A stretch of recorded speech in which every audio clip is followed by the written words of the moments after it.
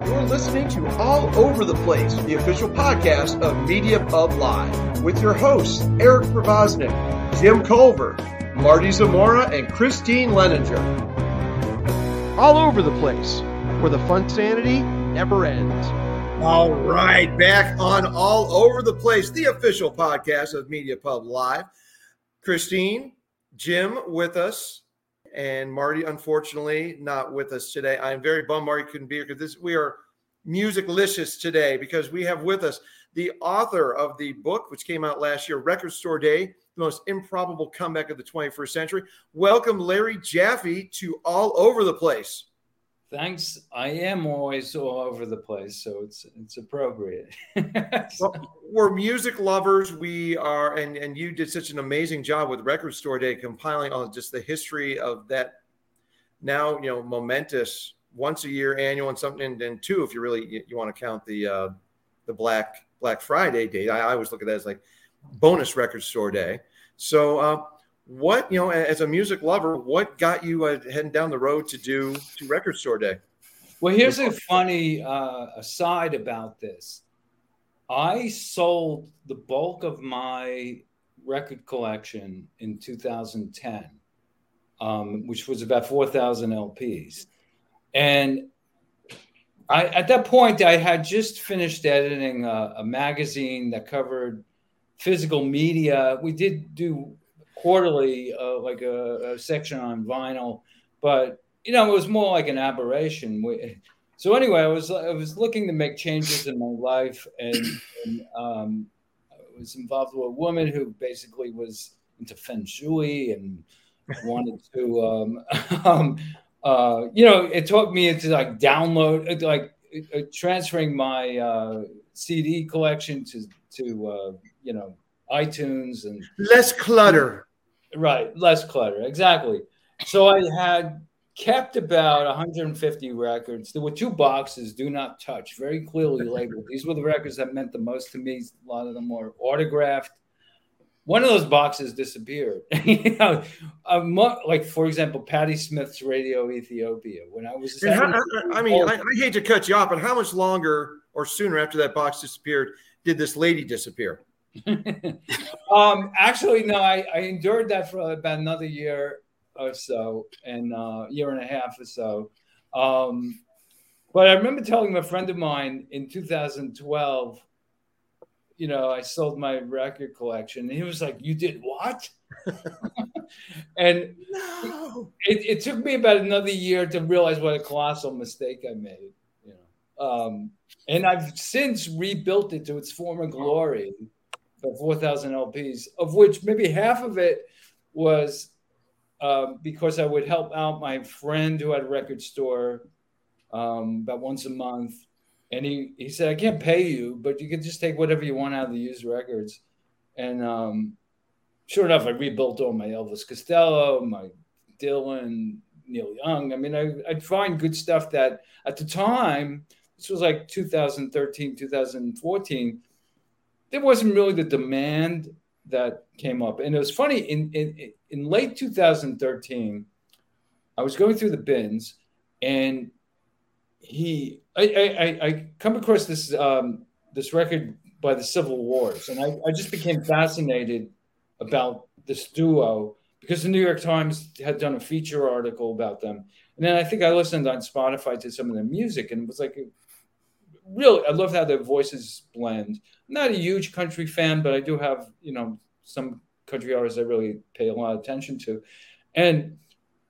But there was this gold foil or silver foil that said Record Store Day on it. And I said to my friend, "What's Record Store Day?" And he says, "Oh, they do this like limited editions a couple times a year, twice a year." I missed the first 7 years of Record Store Day. I had no idea that was going on. Because at that point, I was just like sort of zeroed out on vinyl. I just wasn't paying attention. So, once the book came up, I had a lot of catch up to do. And what was, as you're doing the research, as you're doing the interviews with all these great people, Michael Kurtz and one of the founders of it, what was the one thing, or was there any thing that sparked you to saying, you know what, I need to go back and get this one, or didn't think about that, or just tracking down a record store thing? Yeah. No, actually, a couple of things that happened. Well, first of all, you mentioned Michael Kurtz. He commissioned me to write the book, and about 2 years prior to that, I had done a feature article about something called Record Store Day Summer Camp, which is a conference for the independent retailers. And it was in a magazine out of the UK called Long Live Vinyl. So Michael liked that piece, and I guess it was stuck in his head that, maybe we can turn this into a 15th anniversary book. So Michael and Carrie Colleton, another co-founder, were very helpful and give me a list of people who I needed to interview. It's interesting going in. I had a strategy that I was like, well, maybe it's like sort of people take credit for being involved in the founding of Record Store Day, but it's almost like being at Woodstock. Like you wonder if they really were at Woodstock. So there was this one very pivotal meeting, and Michael and Carrie were convinced that somebody from Newberry Comics, small chain of stores, was at the meeting, and I tracked down this individual, Larry Mansdorf, and he said, "No, I wasn't there." My colleague. Yes, you were. No, you weren't. No, I wasn't. Yes, you were. Yeah, so Amy was, and then it turned out no, everyone thought Amy was there, and then it turned out Larry was there instead at the very end. But I interviewed both of them. Now this book originated. It was the pandemic was about 6 or 7 months old at that point when I started working on it in earnest. So it was totally done via Zoom interviews. And also, the libraries were closed too.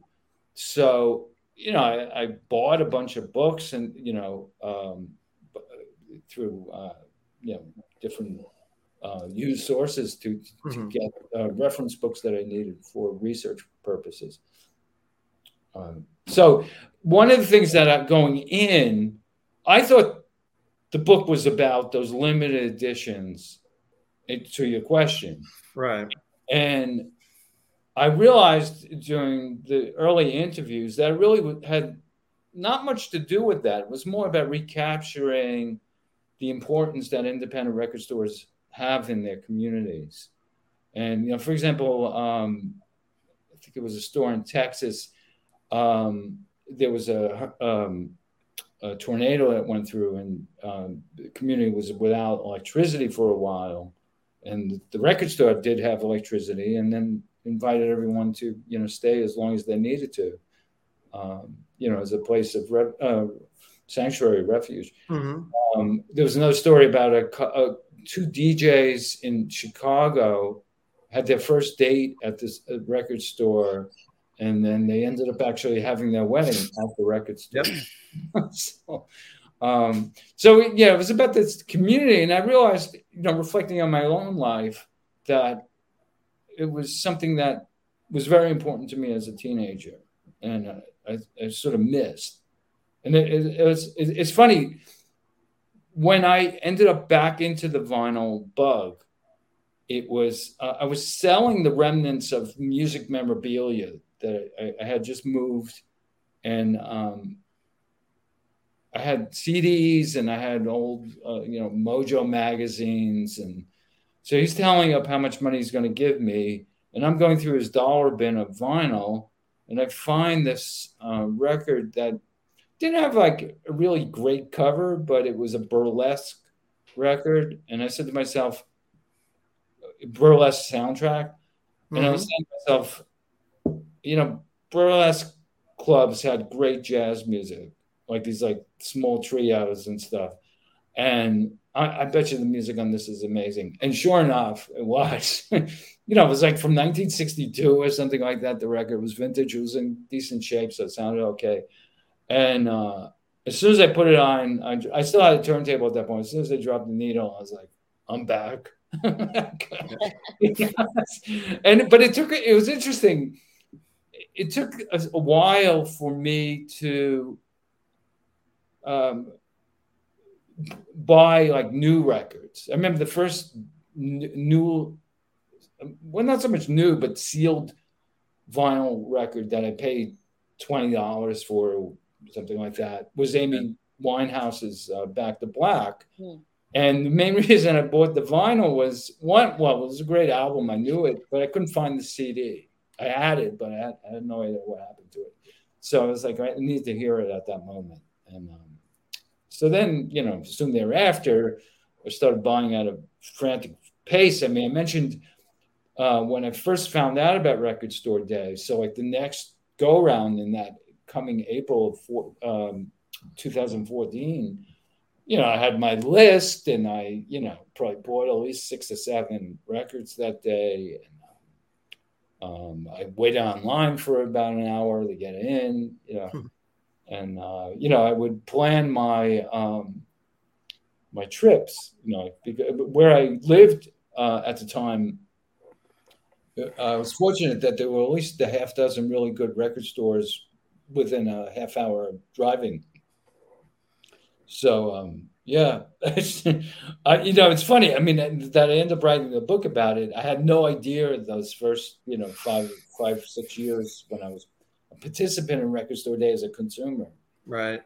And you mentioned teenager. Is that when the vinyl bug hit, or was it sooner? Like, when did music become an integral part of your life?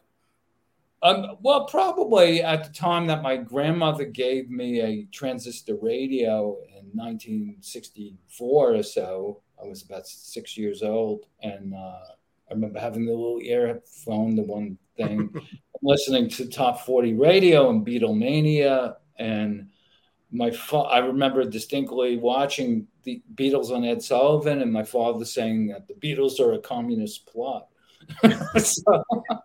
So I didn't know what a Beatle was or a communist at that point, but it was like, whatever it is, I want to be part of it. Those damn pop tops. Yeah.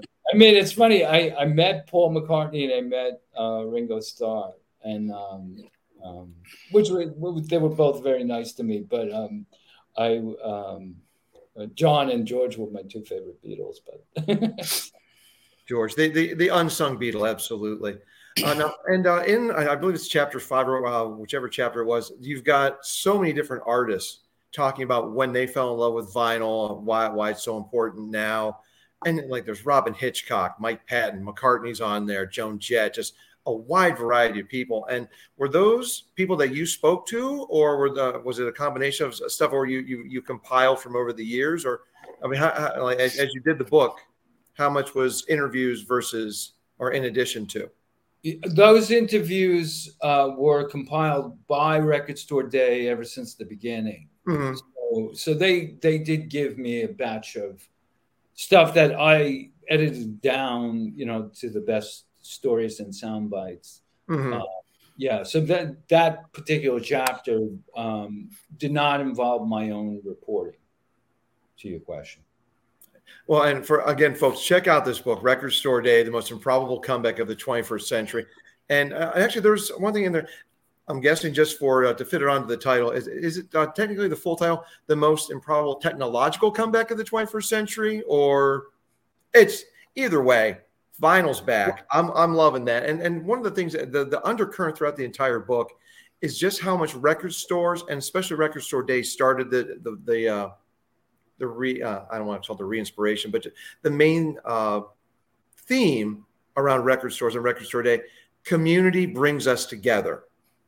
And that's one of the things we have here. I mean, one of the big reasons I put All Over the Place together as a podcast, jumping off the quote from the Elvis movie last year. And I don't know how true it is, but, Elvis saying music is the thing that brings us together. No matter what our differences are, music unites us. And Record Store Day is that one day or 2 days out of the year, if you want to count the Black Friday, but community. And, Larry, as you were interviewing people, how much did that come across with the individuals? Oh, I mean, just being on the line, on any record store day, you get into conversations with people, because you're stuck there for a while, unless you go even if you go like the night before. Yeah.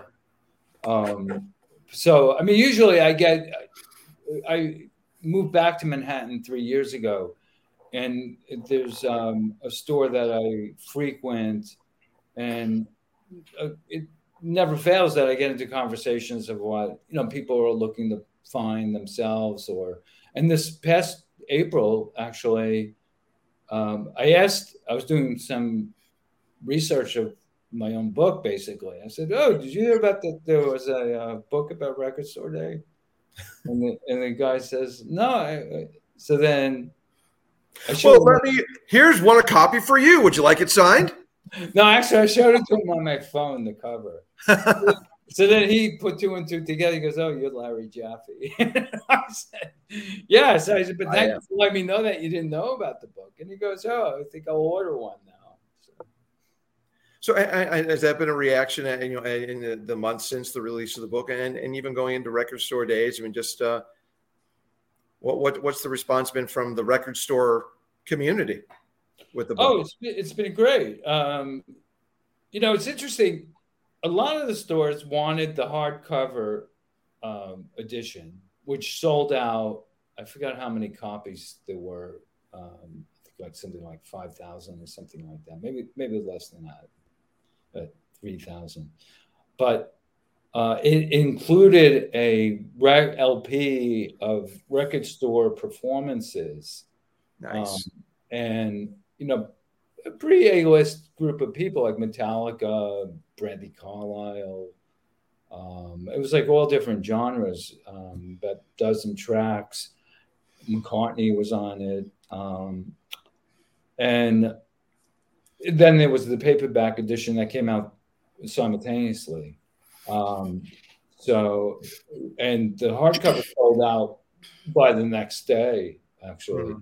But so I did the book launch at a store called Looney Tunes in West Babylon, New York, and they sold about 150 copies of the hardcover, and signed books, and so.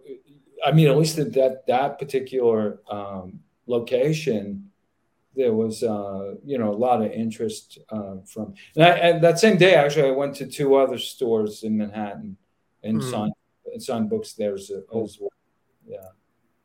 And that's another chapter in the book where you mentioned a couple of them earlier, the Chicago location, and but there's excerpts from different cities and spotlighting what makes it great. And I especially love the one. I grew up in Ohio, in Northeast Ohio. So the one for the story from Niles with Dave Grohl, that was a phenomenal story.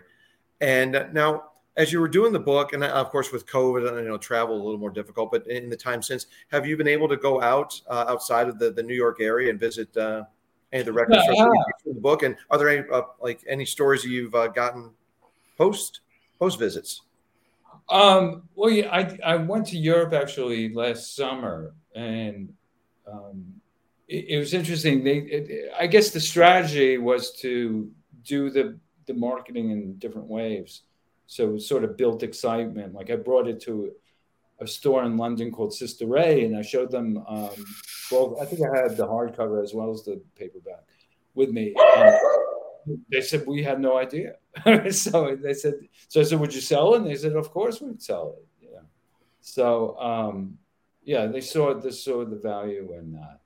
Right. And when I started reading the book, and I like what you do that at the start of a lot of the chapters, you get quotes from a lot of the Record Store Day ambassadors. So I start reading the book. There's the intro, and then it goes into this long diatribe about why Record Store Day is important. And then I realized, oh, it's Jack White talking right now. But I just what he talks about, how it's up to us to carry on the love of vinyl and getting kids to record stores, getting the next generation in there. And of course, you've got two kids, one of whom you mentioned your daughter's going to be the one inheriting most of the records, except for that little small sector. Which is, your son's getting the Black Sabbath. Yeah, there you go. And one of the things, and actually, I'm very quickly gonna we do a little feature on the show, Larry, called Threefer, and we list three of our favorite things. And Jack White, one of the things he mentioned, well, I want to get this right. Why would you want to hear Sgt. Pepper's Lonely Hearts Club Band or the Stones' Satanic Majesty's Request in anything but stereo? I'm going to take that a little side trip here. And if Christine or Jim, you want to jump in on this, I know I'm more the vinyl guy here, but Larry, I want to get your take on what do you consider the 3 albums that should only be listened to on vinyl, with the cracks, with the pops, with the hisses? I would go back to my teenage years for Bob Dylan, Highway 61 Revisited. I think the first time I heard Like a Rolling Stone, it changed my life. I would go to Patti Smith's Horses. Again, I was maybe 16 when I heard that for the first time. And probably Pink Floyd, Dark Side of the Moon. I mean, and that's not to disparage the music of the last, 20, 30 years. I mean, that's a separate question. We'll get into that in a second. Because I've got to throw mine out there. And for me, it's anything by Jay Giles Band. I prefer listening. I have everything that they put out. Actually. Yeah, I completed my Jay Giles. Well, I don't have the 45 yet for Fright Night theme, but I've got all the other stuff, and including You're Getting Even while I'm Getting Odd. We even minus Peter Wolf. It's a completist thing. But anything by Jay Giles Band, I prefer to listen to Bob Seger on vinyl. Yeah. And this one, I think Bruce Springsteen's Nebraska should only be listened to on vinyl. Vinyl Me Please, better experience. Vinyl Me Please just put out a great version of that. Who did? Vinyl Me Please. Yeah. And it sounds better than the original. Yeah, I have to say. Interesting. Okay. Jotting that note down. Yay, spending more money on vinyl. Twist my arm. Okay. Got it. So my list would be more personal than comprehensive, but my 3 would be number 1, Michael Jackson's Thriller. I listened to so many memories listening to that with my sister when we were kids on my parents' record player, and it's just a phenomenal album on vinyl. Another would be Earth, Wind, and Fire's I Am. I had a college roommate who was into vinyl, and he played that over and over again, and I absolutely loved it. It was a beautiful record on vinyl. And the third one's a little out there, but it's the Steve Martin Show, A Wild and Crazy Guy. First comedy album I ever listened to on vinyl, and being able to hear the audience so clearly in the audience interactions, it makes it a completely different show than if it's on video, on CD, anything like that. It just completely different experience, really feeling that interaction. I'm so glad you brought that up, because my dad had that one, Let's Get Small, and Comedy Is Not Pretty. We were a household with Steve Martin vinyl. Yeah. And Bill Cosby vinyl. We didn't know at that time, folks, but of course. Bill Cosby is a very funny fellow, right? Absolutely essential on vinyl. Yeah. That part where the audience member just yells out something unintelligible and Steve Martin says, "Yeah, I remember my first beer." Perfect, man. When you can hear everything clearly, it's perfect. So. I suppose on comedy, my favorite's Lenny Bruce. I have a huge collection of his vintage records. I did a few months ago a piece for Goldmine magazine about Trevor Noah. He announced that he was leaving the Daily Show, and was moving from New York. His multi-million-dollar penthouse was up for sale. And I was thinking, well, imagine what kind of record collection he would have. And I was thinking he would probably have the pantheon of comedy records, like one would think Richard Pryor, George Carlin, I mentioned a couple others that I thought he might find interesting. So I tried to get an interview with him. And yeah, he earlier that year, he had hosted the Grammys, and he just hosted it again this year. So I thought maybe I could find out what his music tastes were and stuff like that, but they never gave me the interview. But we ran the article anyway. I'd say if anything, persistence is always fun in what we do. So I'd say keep going for it. That would be. I'm always interested to know what people are listening to, and inform so much about what they are. And that a great quote, a person should have a personality, said Iggy Pop, record store ambassador, one year. You don't get a personality. You don't get one dicking around on a computer. You learn about a person right there. Look at their vinyl, look at their music collection. That's how you learn about a person. I agree with that. Yeah. And Christine, going around the horn here. Sure. Yeah. I'd be happy to share mine. What is essential for you on vinyl? Well, of course, in our impromptu threefer.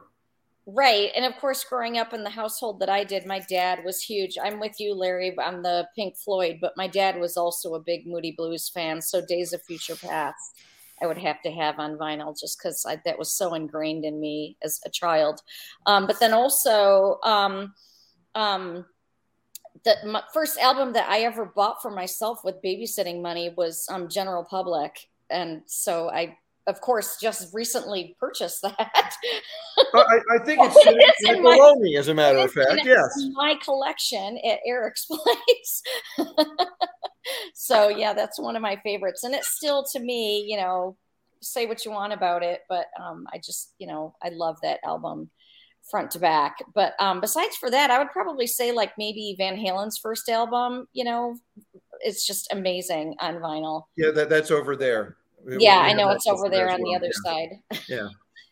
Yeah, I also wrote a piece about the best 80s records. I think I chose like 100, and General Public was on that list. Nice. Yeah, I love it. I Confess is one of my favorite singles. That's English Beat. Oh, right. Oh, a little Dave Wakeling stuff going on here. Right, yes, I love, and I've seen Dave Wakeling probably 6 or 8 times now. Not to get too gushy here, Larry, but this is one of the many reasons I love this woman. She can just keep up with me musically. It's awesome. So, now you mentioned there is newer stuff now, and of course, Jack White. I've become such a huge fan of him in the 21st century, whether it's White Stripes or Dead Weather, just all the stuff he's doing. But to me, I think he released one of the best album concepts with Lazaretto. And just when I heard about what was going on this album, I thought, I'm going to pay $75 for this. But what are your thoughts, Larry, on an album that one side you've got to start the groove from the inside out? There's and that's at 33 1/3. You flip the side over and you drop the needle down on not one, or wherever you drop the needle, it's an intro, it's an electric intro, and the other one's an acoustic intro. And then on the spindle, you play at 78 speeds, you get one thing, and at 45 speeds, you get another thing. And you got to know, just Jack White with being a record store ambassador. What do you think about Jack White, as he has been someone who's really trumpeting vinyl? Well, it's funny. So when we started making vinyl in 2017,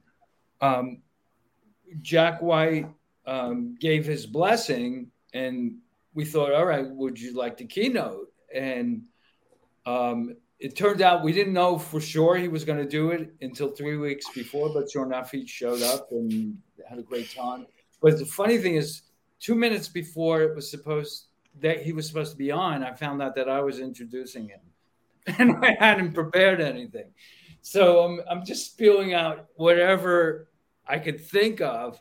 Like, who else would shoot little rockets into the sky with little record players with balloons, and it still played, and then it came down to earth and all this.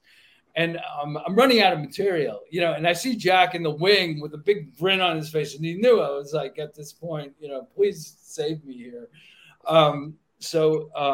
Yeah, I loved what he did with Lazaretto. And in the book, actually, there's a great story about how he set the record of the fastest record made. He did a performance at Third Man in Nashville, and two-sided single was planned, and how it was cut directly and brought over to United Record Pressing, and within 4 hours it came back for sale on pressed vinyl, with sleeves, everything. I mean, it was quite a feat. And in the book, I sort of go detail by detail of how they pulled that off and how scary it was, whether they could do it. Because he basically put it out there that this was going to be the fastest record. And having to replace your cutter within 24 hours. That's correct. Yeah, there was technical mishaps along the way. Someone should do a movie short about it, just the frenetic pace of it. Yeah, no, I think it is on YouTube already, actually. Oh, see, there you go. I gotta catch up with stuff. Now, of course, you read the book, and there's all these unique pressings, like Toto one year put out something in the shape of Africa and all that. And I, of course, this year I was able to get Clark Kent, Stuart Copeland, my favorite drummer, and they put that up this year on his Kryptone green vinyl. What have been some of your favorites? Certain unique things from Record Store Day. Yeah, so here's an interesting thing. I was working on the book for about 3 months, and this pop-up store opened up on my street, a block and a half away. And at first I thought it was just a bookstore. But then when I went in, they were selling records too. And they were selling Record Store Day records in sealed packages that were never opened. And I was like a kid in a candy store. Yeah. So one of the Record Store Day releases I bought the first day was Donny Hathaway live at the Bitter End. And I had heard about that record, but I had never seen it before. So it was a bit of a holy grail. Nice. And Jim, yeah, of course, you've got a son, but didn't you? You were telling me recently your nephew is a big vinyl guy, right? He is, yeah. He's in his early 20s, a huge vinyl fan. And, up until that point, I wasn't fully aware what a comeback vinyl was making, but I realized it kind of halfway skipped over my generation. But then, millennials and Gen Zers are just completely into it. And so it was interesting seeing that resurgence through this kind of generational perspective.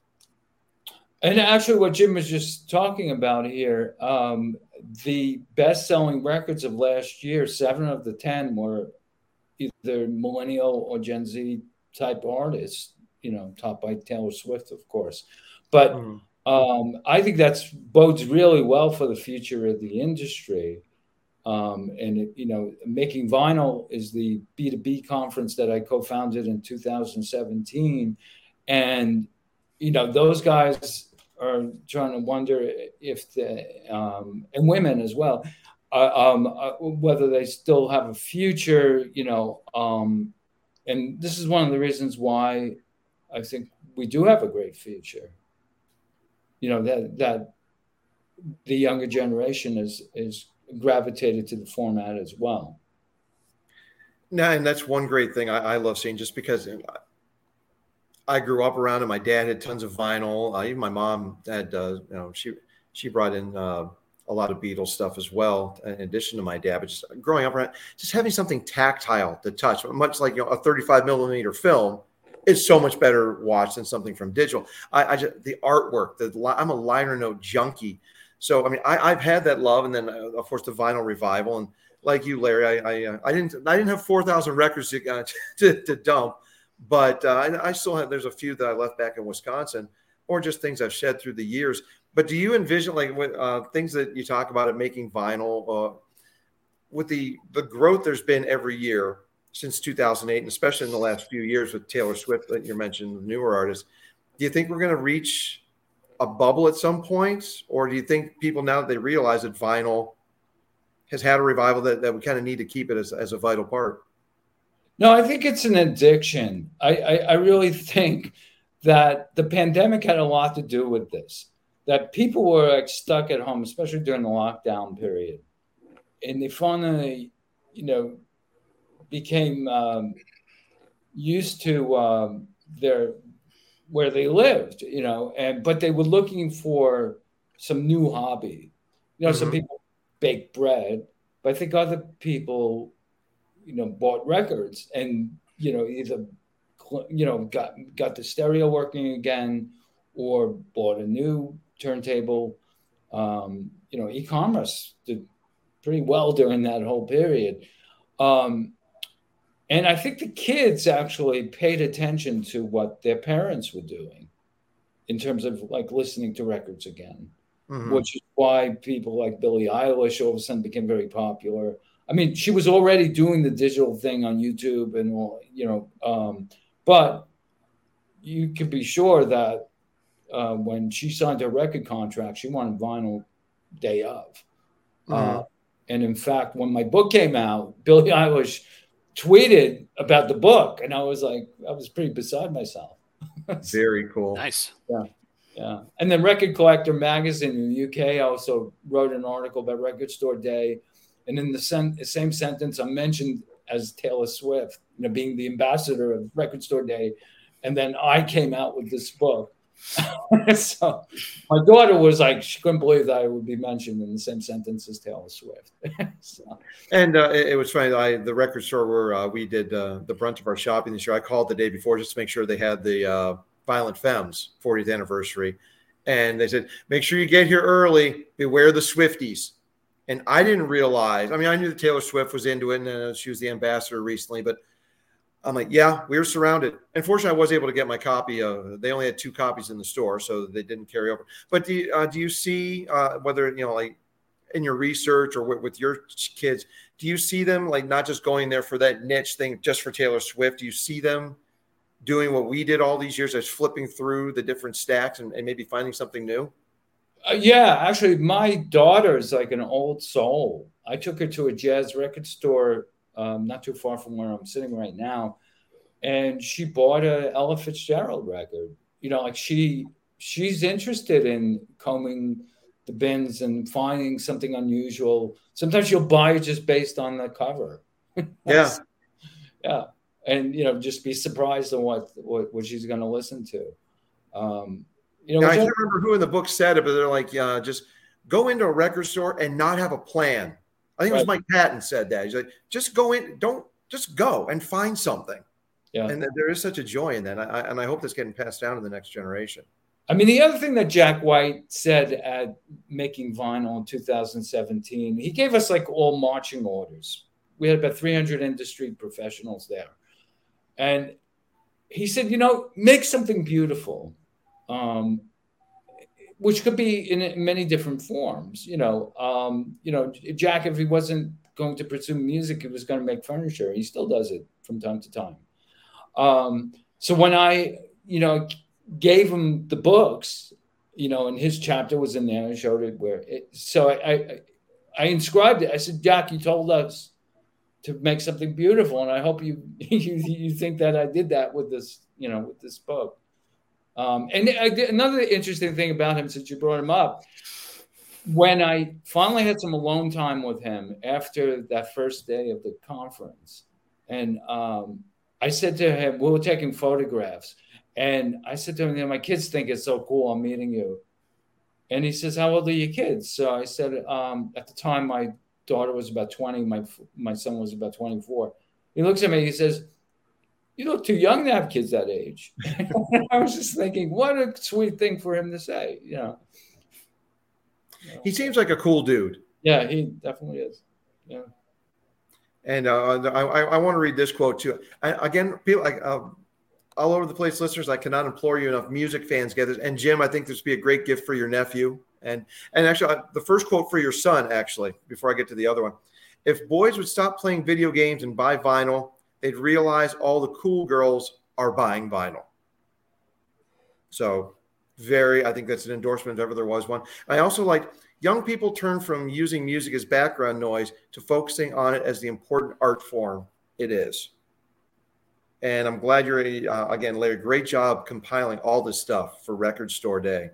The most improbable comeback of the 21st century. And I want to get a little bit more into making vinyl that you co-founded. And, what is the makeup of it? It's just conferences, then you guys break out there, and it's just strategy. Just tell us about making vinyl.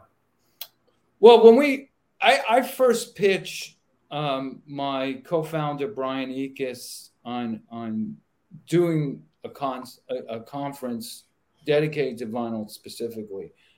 And this was after I had the epiphany that I screwed up by selling my collection. So at the time, Brian represented a trade association that was the remaining CD replicators. And they saw that their decline of business, over the recent years since Napster emerged. So one of the members of Colonial Purchasing, which was, they used to pool their resources so they could get better deals on plastic and the raw materials that went into CDs. So one of their members was a man named Steve Sheldon, who was the owner of a business in Santa Monica, California, called Rainbow Records. And in fact, his office was used in the movie Straight Outta Compton. So Steve was able to, he loved the idea to do a vinyl specific conference. And this was a case, when I pitched the idea of it first, it was probably too much too soon. But in early 2017, by this point, Michael Kurtz and I had become friends. I remember we were having breakfast in February, and we were talking about all kinds of stuff. I remember Michael said to me, when he doesn't buy CDs anymore, he only buys vinyl. And occasionally I would still buy a CD, but little did I know that a few months later, Brian said to me, remember you had that idea about a vinyl conference? I think we're going to do it. And I was like, when? He said, this year. I was like, when? It was probably in the fall. So that was like April. And he said, what we're going to do first is in Europe, there's a meeting of physical media manufacturers. And I'm going to sort of broach the subject and see what they think of it. And the reaction was pretty good. So we came back.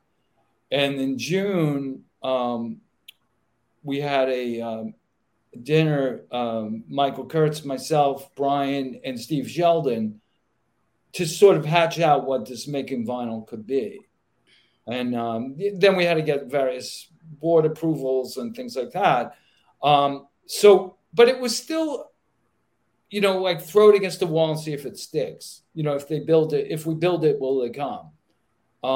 And we had no idea that we did know that there were about a dozen businesses that would never stop pressing vinyl on both sides of the Atlantic.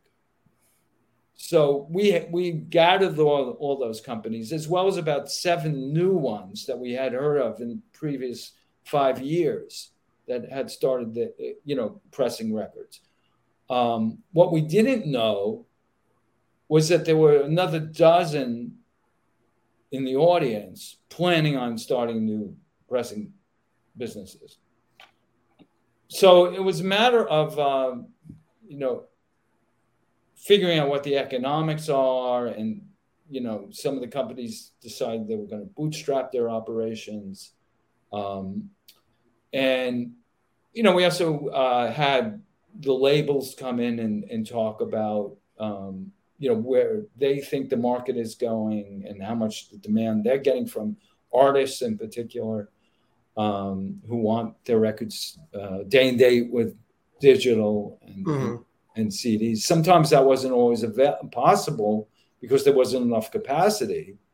One of the things that my book tries to do is dispel a lot of misconceptions about what Record Store Day is, how they cornered the entire market for pressing, which is ridiculous.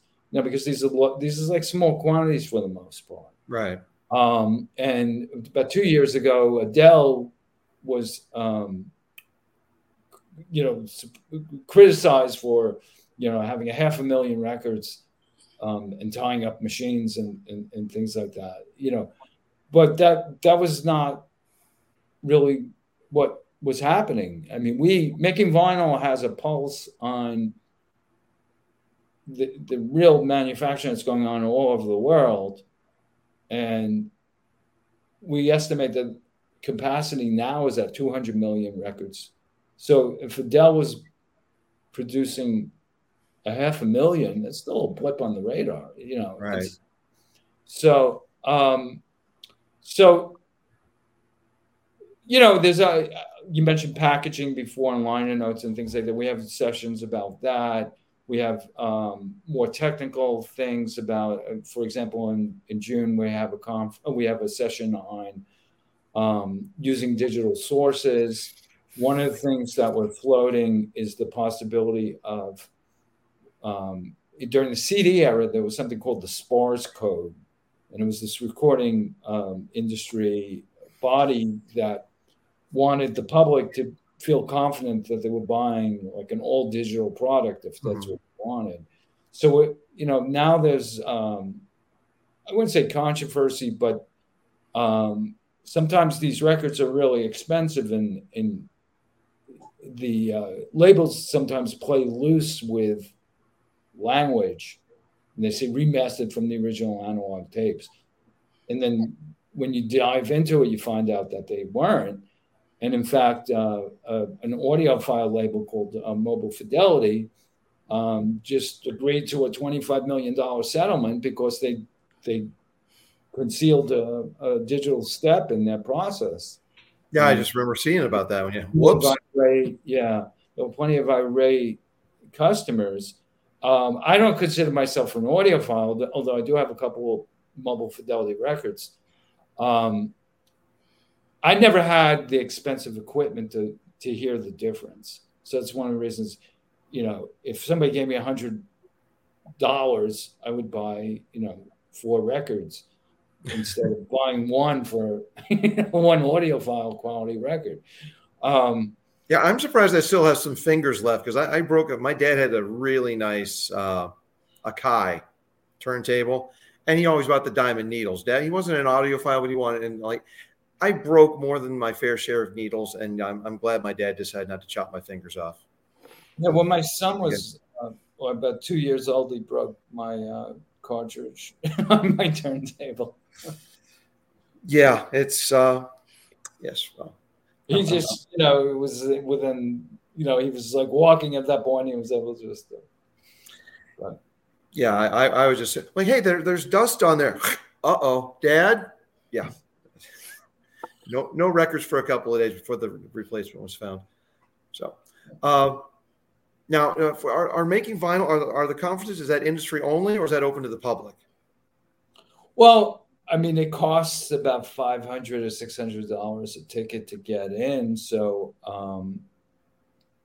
a consumer could, you know, if you're that interested in how records are made, and, you know, have that kind of money to spend, we certainly would welcome them. See, I used to work for Warner, so I wouldn't be able to get this. I wouldn't be able to underwrite it anymore. But just something to think about in the future. I mean, again, just what is it? Another quote from the book: "Record stores are the glue for music-loving freaks," and vinyl certainly is that to a large degree. And it's won't be able to make the conference this year, but down the line, it might be. It's definitely something that I could see myself sitting in and just learning more. Well, we just also announced the conference, to your question about consumers. So we're doing a European event on August 28th and 29th in the Netherlands. And it is attached to something called the Haarlem Vinyl Festival. Haarlem is right outside of Amsterdam. And so we have the first 2 days with our conference, and then the second 2 days are a record fair, so it's more consumer facing. Okay. And before we let you go, I did want to get your thoughts on with pressing plants and, you know, more popping up blessedly. And although I got to tell you, my last name's Pervoznik, so when I get an album that says "Made in Czech Republic," I get a kick out of it, and I put the sticker on my forehead for a couple of hours. But so, what are your thoughts on artists like Metallica, kind of just taking the reins and buying their own pressing plants? Well, I think it's great, and in fact, we just found out that Pearl Jam's has an employee who's going to be at our event, and there's a rumor that they might be buying into a plant as well.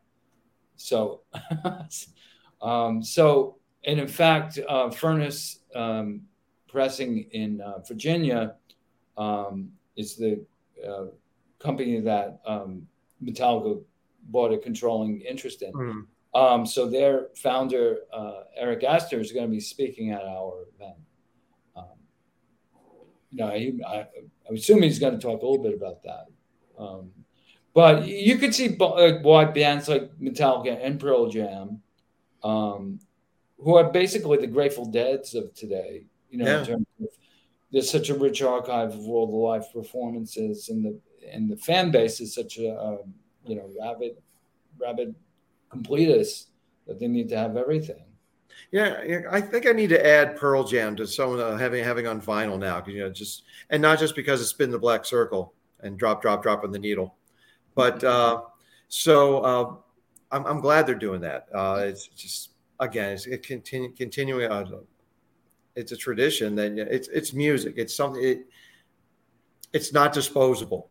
Then I've got another streaming services. That's how I learn about new music now. And then I go on, I'll buy my unlike you, Larry, I don't buy CDs anymore because my car player doesn't work, and it's only the Blu-ray around the house. But I've got that lovely thing. I always forget which side is. There we go. There's the turntable down there underneath my little.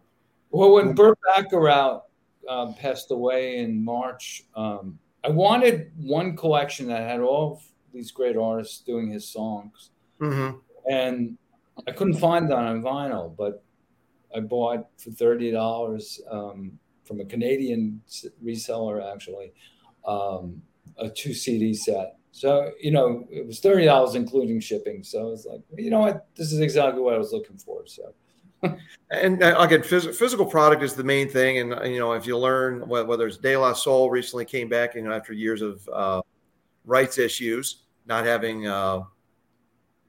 3 Feet High and Rising available on streaming services. Now it's on vinyl, thank God. But, you never know when things are going to disappear. If you've got that physical product in your hand, you've got it. And lesson learned with Van Halen's latest, Different Kind of Truth, now out of print. So, thank God I got the CD. But, but before we go, Jim, Christine. All right, well, Larry Jaffee. From Making Vinyl. Thanks for joining us. And folks, be sure to check out Larry's book, Record Store Day, The Most Improbable Comeback of the 21st Century. Amazing read. And I'm a slow reader, and I finished it in 4 days, folks. If I can read a book in 4 days, you'll have it done in a couple hours. So check it out. And Larry Jaffee, thanks again for joining us here on All Over the Place. Okay, yeah, thanks for having me. And the one last thing I want to say is why the book is called The Improbable Comeback. Yes. Is because it defies all technological, economic, ecological sense in the digital age. I mean, it's really expensive to make a record, in terms of raw materials. I mean, much more effort is being made now than it was in the heyday of the 70s or early 80s, before first cassettes and then CDs took over. So right. It really is. You couldn't make this up. I do have a friend who, Bob Irwin, who founded a company called Sundays, who in 2002 told me that vinyl was going to come back, and I didn't believe him.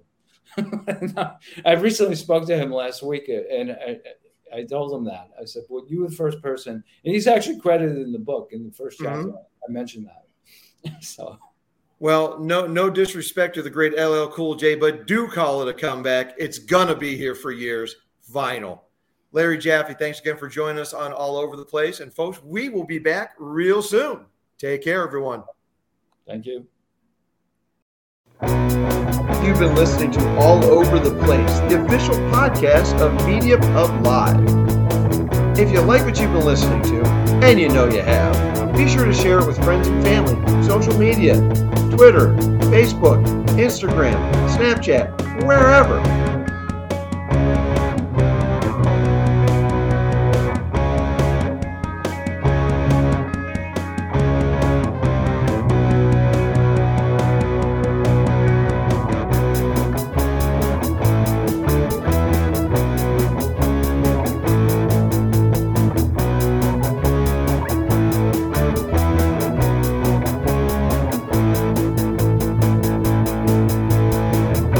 content contained herein have been the opinions of the host, the producer, and the guests only. You have listened at your own risk. All over the place, and I love fun sanity.